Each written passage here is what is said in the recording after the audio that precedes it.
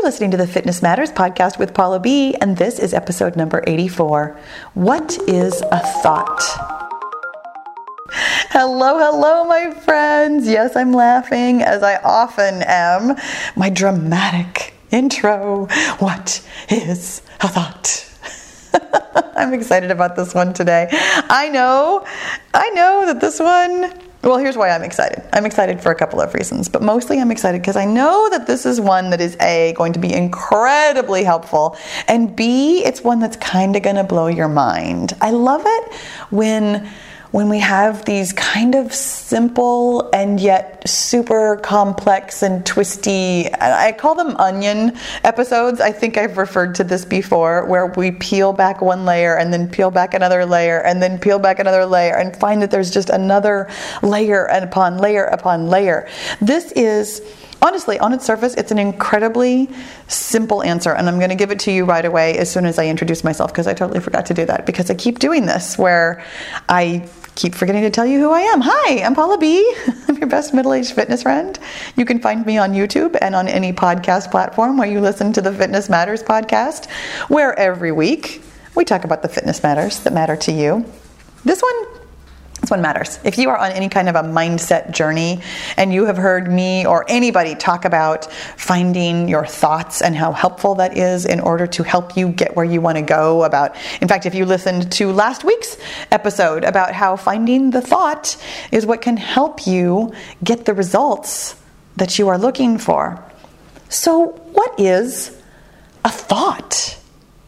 My friends, every single thing you think is a thought. And I know you understand that intellectually. I know that you're probably thinking something along the lines of, really, that's it? That's all you've got for me, Paula? Or something. Or maybe something like, oh, okay, this makes sense. Or whatever. I mean, anywhere in between is also okay. Whatever it is that you think about what I just said is a thought. And by thought, what I really mean here is it is optional, it is an opinion, it is something personal to you, and it is not a fact. When you think about it that way, you might be more inclined to argue with me. You might be a little bit more like, no, a lot of the things that I think I can prove, I have some evidence. I think a lot of the things that I think are pretty factual, especially as it comes to things that we might think about ourselves. Like, I'm great at math. I don't know why I came up with that as an example. I don't actually think that I'm great at math, but either way, whether I think I'm great at math or I think I'm not great at math, either one of those is a thought that I have about myself and my ability to do math. There is no objective, every single human being on the face of the planet could agree with it, standard for what great at math means. When we have thoughts like that sounds very factual, we convince ourselves that we are thinking facts about our lives. I'm great at math. I'm having trouble losing weight. I love to run. I don't really enjoy broccoli. Some of these examples, honestly, you guys, I'm sitting here and I'm coming up with them off the top of my head. I actually don't think I'm super great at math. I'm not having trouble losing weight because I'm not losing weight right now. I'm actually doing a great job at maintaining my weight, and I really like broccoli. So sometimes I'm just giving you examples so that you might resonate with something specific. But here's what I want to tell you about all of those thoughts. The reason we know that they are thoughts and not facts is that facts don't create feelings for us. A thought creates a feeling for us. Here's a really simple example of something that we might think about. And the reason I'm telling you this example is because I am literally sitting here looking at my office chair. What we often do when we are going about our lives is we are thinking things that feel very factual because they are related to facts. I have a black leather, not really leather, pleather office chair that I sit in every day. When I sit in my office chair, I don't think about the fact of my office chair. The fact of my office chair is that it exists. It is a certain height. It is made of black plastic that is supposed to be soft enough to feel like leather. And it has 2 arms, it has a back, I can raise it up or down, I can get a little lumbar support, it's adjustable, it has rolling wheels, I can roll it wherever I want to go because I have a hard surface for a floor. Those are more factual items about the chair. Oftentimes, when I sit in it though, I will think something like, this is my favorite chair. And this is my favorite chair takes on the patina of fact because I have no need to dispel that as anything other than a truth in my mind. This is my favorite chair. Doesn't really affect me one way or another, except that it totally does. This is my favorite chair is a thought. That thought creates a feeling of comfort for me. This is my favorite chair creates a feeling of satisfaction, of comfort, of favoriteness in me. This is a black pleather chair. Creates no feelings for me. That being a fact makes it very neutral. It is a fact. It is objective. It is something that I could prove. Anybody who cared to look at this chair or could look at this chair, could measure it, could decide what material it's made out of, could see how tall it is, see what color it is, see that it has wheels. All of those factual items about the chair can be proven. Everybody could agree on them. But when I think about the chair, when I notice the chair, when I'm sitting in the chair, when I'm doing anything, talking relentlessly about this chair, what I think is that it's my favorite chair. And that is what makes it a thought. Now here's the thing, that thought doesn't seem like any big deal. And this is where lots of us get caught up in looking for our thoughts, trying to find our thoughts. I make it sound like such a big deal when I'm telling you, oh, well, when you find your thoughts, you'll understand why you feel a certain way or why you're doing or not doing the things that you are doing or not doing and why you're getting the results that you're getting. The thought is the starting point. It's the spark of it all. But this is my favorite chair. I mean, yes, it creates a feeling of comfort and satisfaction in me, but those aren't especially strong feelings. And it doesn't really lead me to do anything other than sit in my chair when I'm working, or maybe when I'm sitting in a less comfortable chair, think longingly of my favorite chair, my office chair. But it doesn't really do much. It's not big. It's not an epiphany that this is my favorite chair. It's just a thought. It's just an opinion that I have about a fact that could be proven. The fact that the chair exists, by the way, is the fact. So when I'm telling you to look for your thoughts, to notice your thoughts about things, you probably think that it needs to be an epiphany. It needs to be something monumental. It needs to be something that shouts out, this is a thought. But here we come back again to the very first thing that I told you, the thing that I'm going to tell you again, at least one more time. Every single thing you think is a thought. And that means that what you are thinking is not factual. Based on facts, most of the time, lots of the time, based on evidence that you can find for yourself. Something like, I don't like broccoli. Well, I've had it, 18 times in my life. My parents forced me to eat it when I was a child. Don't like the texture, don't like the taste, don't like the smell, don't like the way it smells when it's cooking. I don't like broccoli. Sounds so factual, right? And yet, nothing about that is provable to every single person on the planet. That makes it a thought, an opinion. Now, sometimes we'll have opinions and we'll know that they're opinions. I don't like broccoli. I mean, you know that that's an opinion because you know that other people do like broccoli. We get that when we are saying that we like something or don't like something. Okay, that's definitely an opinion. That's definitely a thought that we're having. And that feels pretty reasonable. But what about something that feels very factual, but isn't? But feels so factual based on evidence that we can find, based on opinions that we have, based on other thoughts, that we can't quite get under it. I'm going to take my earlier example of I'm great at math, and I'm going to say I'm not great at math. I mean, it doesn't matter which way I go on this one.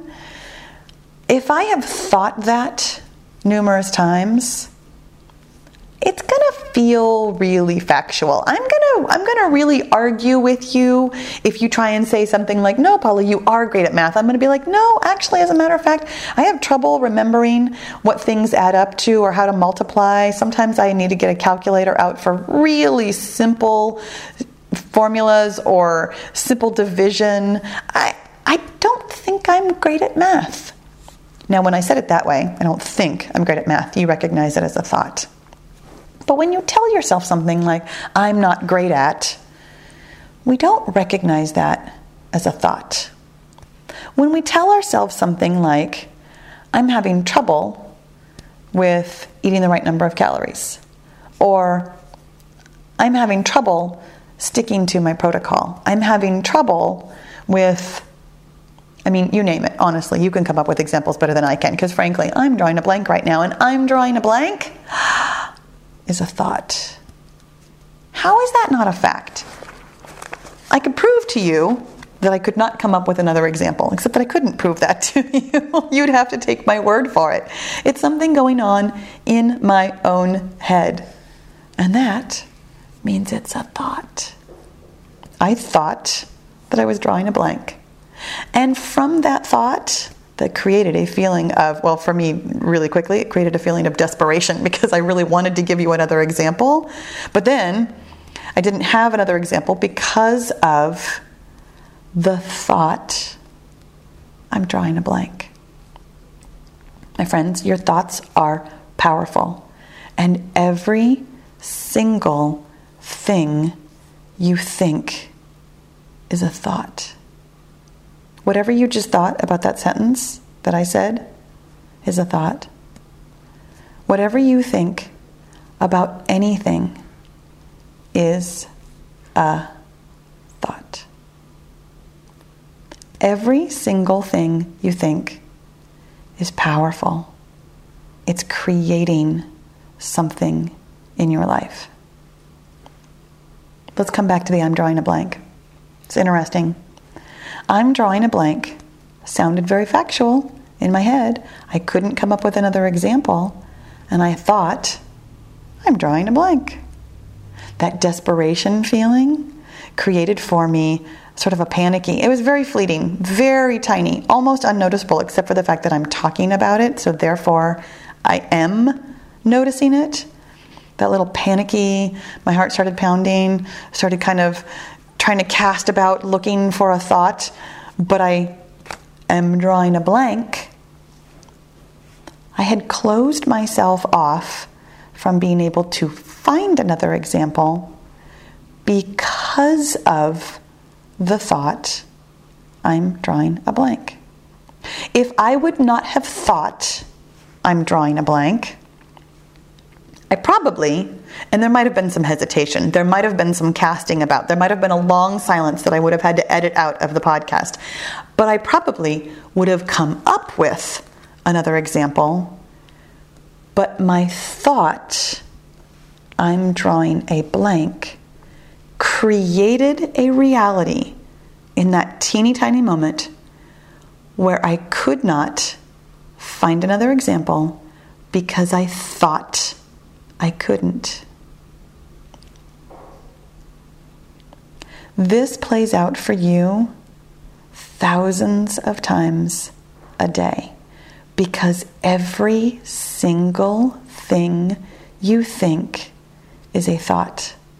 Every thought you have creates a feeling. And some of them are so minuscule, so fleeting, so tiny, you would probably not notice them unless you were really, really, really searching for them. Every single feeling drives actions and inactions. And the list doesn't have to be exhaustive. For me, the action was casting about for another idea and yet not being able to find one, not really truly looking for another idea because I had already thought that I was drawing a blank. Your feelings drive actions and inactions, which create results. My result was that I had a blank because I thought I'm drawing a blank. The reason you want to know what is a thought, the reason why this is so important, is because every single thing you think is a thought. When you think, I don't know what I'm thinking, that's a thought. When you think, I can't find my thoughts, that's a thought. And let's follow that through. When you think, I can't find my thoughts, it's very much like I'm drawing a blank, isn't it? I can't find my thoughts. Actually, it's slightly different. I'm drawing a blank brought up for me a very panicky sort of a feeling. I can't find my thoughts, for me, creates a defeated feeling. And then, when I'm defeated, I won't do much. Kind of shut myself down, kind of close in, kind of just let myself be in this defeated feeling, sitting in that defeated feeling, creates for me a situation in which I cannot find my thoughts because I am not looking for them. I'm just sitting in my defeat. Every single thing you think is a thought.